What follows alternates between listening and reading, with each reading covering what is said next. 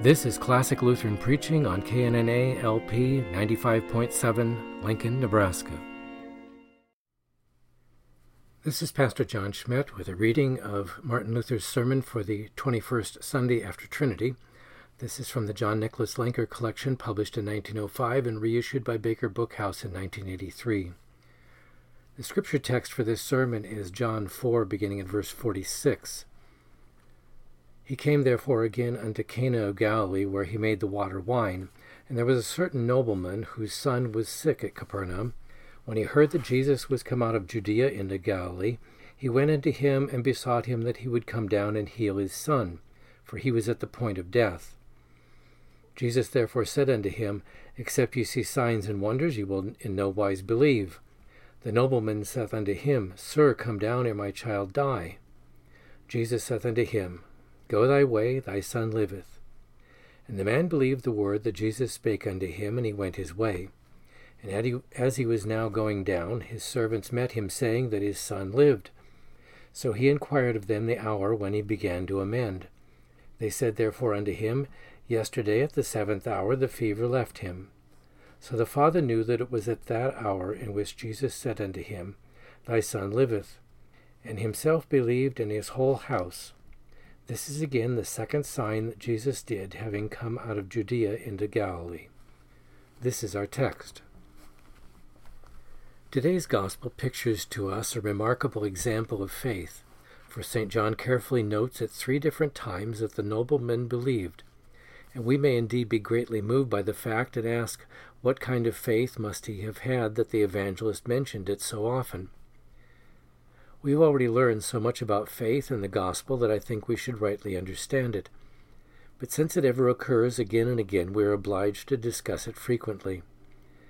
In the first place, I have often said that faith through the gospel fully brings the Lord Jesus with all his riches home to every man, and that one Christian has just as much as another, and the child baptized today has not less than St. Peter and all the saints in heaven.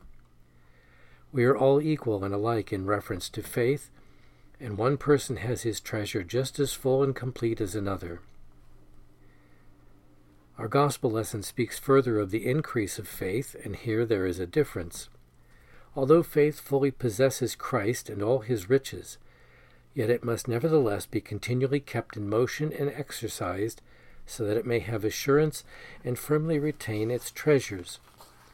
There is a difference between having a thing and firmly keeping hold of it, between a strong and a weak faith.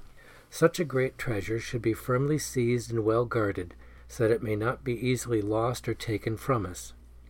I may have it indeed in its entirety, although I hold it only in a paper sack, but it is not so well preserved as if I had it locked in an iron chest. Therefore we must so live on the earth, not that we think of something different that is better to acquire than what we already possess, but that we strive to lay hold of the treasure more and more firmly and securely from day to day. We have no reason to seek anything more than faith, but here we must see to it how faith may grow and become stronger. Thus we read in the gospel that although the disciples of Christ without doubt believed, for otherwise they had not followed him, yet he often rebuked them on account of their weak faith. They had indeed faith, but when it was put to the test, they let it sink and did not support it. So it is with all Christians. Where faith is not continually kept in motion and exercised, it weakens and decreases so that it must indeed vanish. And yet we do not see nor feel this weakness ourselves, except in times of need and temptation, when unbelief rages too strongly, and yet for that very reason faith must have temptations in which it may battle and grow. Therefore it is not as the idle babblers among the theologians of the schools taught, who make out that we are lazy and careless by saying, If one have the smallest drop or spark of love and faith, he will be saved. The Scriptures must teach that one must increase and progress. True it is that you possess Christ through faith, although you only hold the treasure in a poor cloth, yet you must see to it that you firmly lay hold of him and let no power rob you of him. Consequently, this nobleman or officer, whoever he was, I hold that he was a courtier of King Herod, was so far in faith that he believed if he could bring Jesus into his home, he would then surely heal his son. For he had heard God's word or the gospel of Christ, that he cheerfully helped every person that was brought to him, and refused no one his favor. His faith laid hold of this, and that was the reason he went to Christ. For if his heart had been kept in suspense, that he had thought, "Who knows whether he can help you or will help you?" he would not have gone to him. Therefore it is certain that he had beforehand so conceived of Christ and believed that he would help him. The nature and manner of faith are to picture and mirror the goodness of Christ thus in the heart of man. Therefore the Epistle to the Hebrews says in chapter 11, "Faith is the substance of things hoped for," that is, of something good, the grace and goodness of God. Now the faith of this man stood so that if he had continued in it, he would without a doubt have been saved, and the Lord would have had pleasure in it. However, he dealt severely with him, found an imperfection in his faith, chastised him, and said, "Except ye see signs and wonders, ye will in no wise believe." How does this agree with what I said before? If faith and a good confidence in him brought the nobleman to Christ, how can he then say, "You will in no wise believe unless you see signs"? But as I said, he wishes to show him that his faith is not yet strong enough, for he still clings only to the seeing and experiencing of the bodily presence of Christ. Likewise did Christ chastise the disciples in the boat when the storm came, and he said to them, "Why are you so fearful, ye of little faith?" Matthew chapter 8. As if he were to say, "Where is your faith now?" Therefore, however good and genuine faith may be, it falls back when it comes to a battle, unless it has been well disciplined and has grown strong. Therefore you should not imagine it is enough if you have commenced to believe, but you must diligently watch that your faith continue firm, or it will vanish. You are to see how you may retain this treasure you have embraced, for Satan concentrates all his skill and strength on how to tear it out of your heart. Therefore the growth of your faith is truly as necessary as its beginning, and indeed more so, but all is the work of God. The young milk faith is sweet and weak, but when long marches are required and faith is attacked, then God must strengthen it, or it will not hold the field of battle. Therefore this man would not have been helped by the faith he had at first. He would have been forced to retreat had not Christ come and strengthened him. But how did he strengthen him? The nobleman believed if he came to him in his house, he would surely heal his son. Then Christ gave him a rebuke, a bitter and hard answer. "Except ye see signs and wonders, ye will in no wise believe." With these words he gives faith a scornful rebuff that it may not stand. The poor man was terrified, and his faith at once began to sink and to vanish. Therefore he says, "Sir, come down ere my child die." As if he would say, "Yes, you must hasten and come and yourself be present, or my son will die."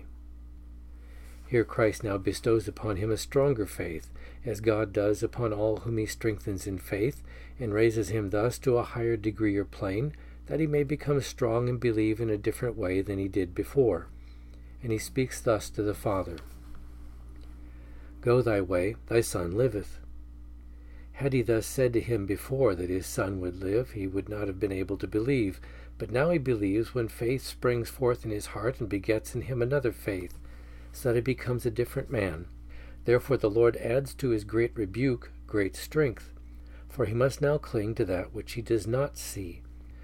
For he did not before believe that Christ had such power and influence that he could heal his son when he did not see him and was not present with him. It is truly strong faith that a heart can believe what it does not see and understand, contrary to all the senses and reason, and cling only to God's word. Here there is nothing manifest except that he believed, otherwise he would have received no help. In faith one must look to nothing but the word of God. Whoever permits anything else to be pictured in his eyes is already lost. Faith clings to the naked and pure word, neither to its works nor to its merits. If your heart does not thus stand naked, your cause is lost. Let us now take an example of this. When a priest, monk, or nun boasts that he has maintained his chastity, said many masses, fasted often, prayed much, and the like, and then does not keep in mind God's word, but his own good works, and builds upon them, so that he thinks God must consequently hear him, then he is lost. For as long as this picture is in the mind, faith cannot be there. Therefore, when one is about to die and death is present, and he looks around for a way of escape and for the first step he should take, then Satan is at hand and pictures to him how dreadful and horrible death is. And besides, he sees hell and God's judgment before his eyes. Then Satan is victorious, for there is no help so long as this is before his eyes. If he were wise and pictured nothing else in his heart and continued to cling to the word of God alone, he would live, for that is a living word. Therefore, whoever clings to the word must stand where the living and eternal word stands. However, this is exceedingly difficult to do, for here you see how hard it was for this nobleman, also for the apostles in the gospel, as it says in Matthew 8, when they were on the water in a boat, and the boat was about to sink, and the waves beat into the boat, so that death was before their eyes. Then they lost their hold on the word. Had they firmly believed and said, "Here we have the word of God, here is Christ. Where he is, there we are also," there would have been no danger. But since they did not have such faith, they would have had to sink and perish had not Christ come to their help. Just so it was with Peter when he walked on the sea and came to Christ. So long as he held to the word, the water had to bear him up. But when he turned his eyes from Christ and he let go the word, he saw the wind blowing and he began to sink. Therefore I said, we must let go of everything and cling only to the word. If we have laid hold of that, then let rage and roar the world, death, sin, hell, and all misfortune. But if you let go the word, then you must perish. This we see also in people who seek temporal nourishment. When they have sufficient and their house and barn are full, they easily trust in God and say they have a gracious God. But when they have nothing, they begin to doubt. Then their faith vanishes, for they picture before their eyes that there is nothing at hand and not any provision in store, and they know not how they shall exist. Thus care and worry drive faith out of the heart. But if they would lay hold of God's word, they would think thus, "My God lives. He assures me he will sustain my life. I will go forth and labor. He will make everything right, as Christ says in Matthew 6. But seek ye first the kingdom of God and his righteousness, and all these things shall be added unto you." If I retained this word and would cast the other out of my mind, I would not come into need. But as long as you picture before your eyes your poverty, you cannot believe. This nobleman, doubtless, had also a picture in his eyes, that he would have thought, "He will not grant my request. He will give me a hard answer, will not accompany me home, and will cruelly turn me away." Had he fixed his eyes upon such treatment, he would have been lost. But since he turned his eyes from such thoughts, Christ later gives him blessed consolation and says, "Go thy way, thy son liveth." This is the nature and way of faith. Thus God deals with us when he wishes to strengthen us. This is also what St. Paul means in 2 Corinthians 3 when he says, "But we all with unveiled face, beholding as in a mirror the glory of the Lord, are transformed into the same image from glory to glory, even as from the Lord the Spirit." The glory of the Lord with Paul is the knowledge of God. Moses also possessed a glory, the knowledge and understanding of the law. When I have a knowledge of the law, I look into his clear countenance and into his pure light. But now we have passed through that and have a higher knowledge of Christ our Lord. Whoever knows him is the man who helps in time of need and gives power to fulfill the law, through whom we have acquired the forgiveness of sins. In that way he mirrors his glory in us.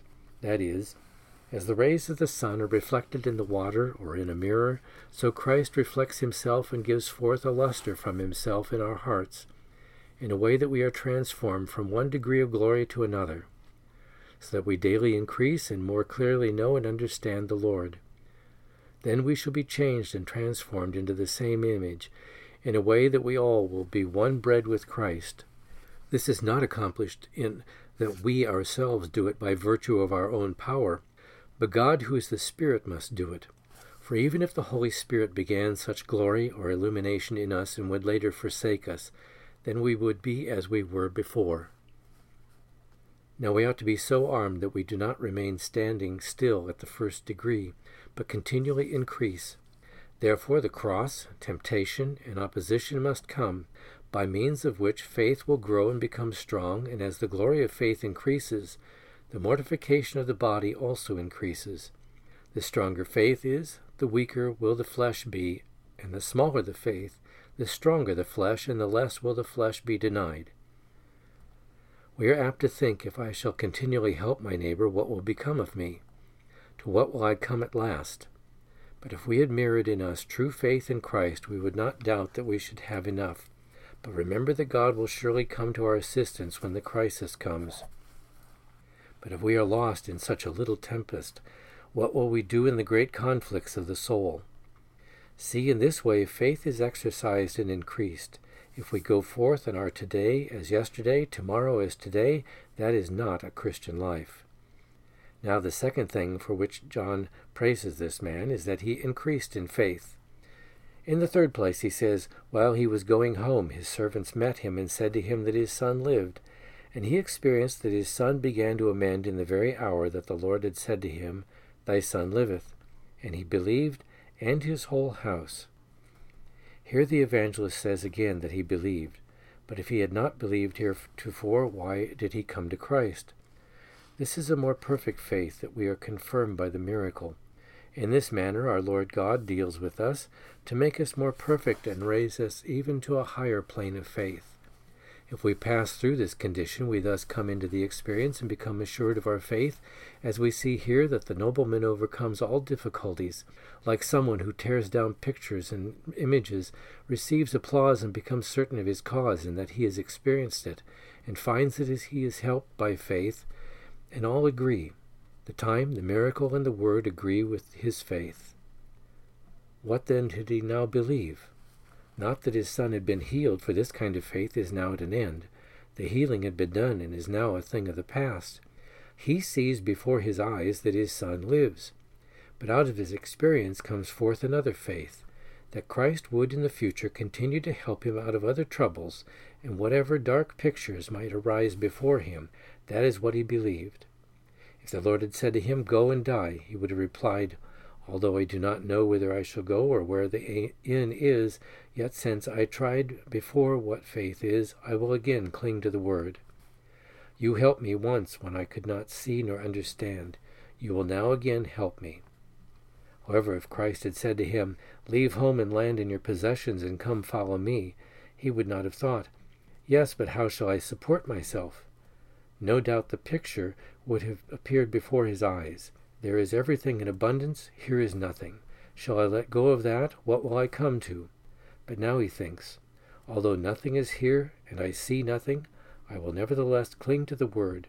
He will surely help me. I tried it before. This is impossible for reason, but faith can do all things. Therefore faith exercises itself in various temptations, and every day new temptations arise. For the former experiences do not always return as one sees here. This nobleman has already made use of the work of faith, that is now past. It will never return again, but he must now try another. Therefore the oftener a person experiences the same temptation, the better it is for him. The more he triumphs over the storm, the firmer he lays hold of Christ, and becomes skilled so to be ready to bear all that is laid upon him.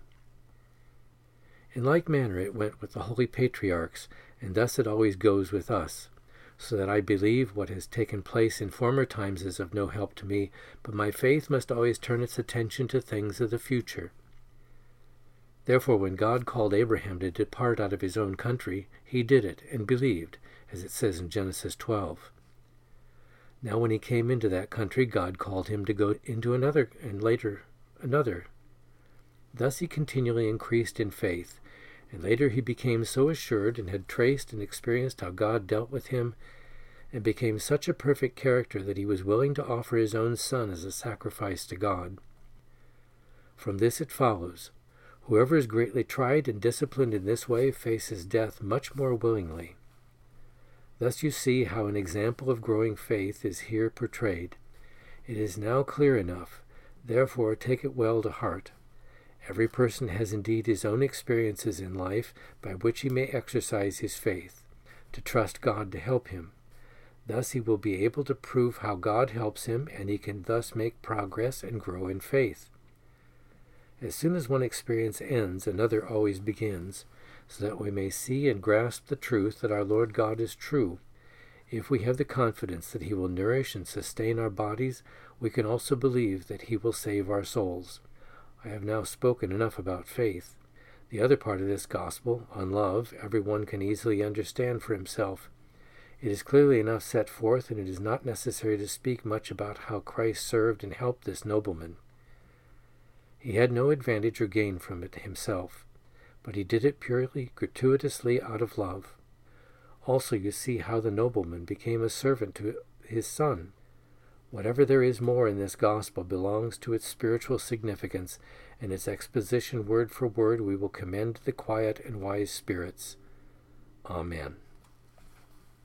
This has been a presentation of Classical Lutheran Preaching from the Sermons of Martin Luther, the John Nicholas Lenker collection of 1905, and reprinted by Baker Bookhouse in 1983.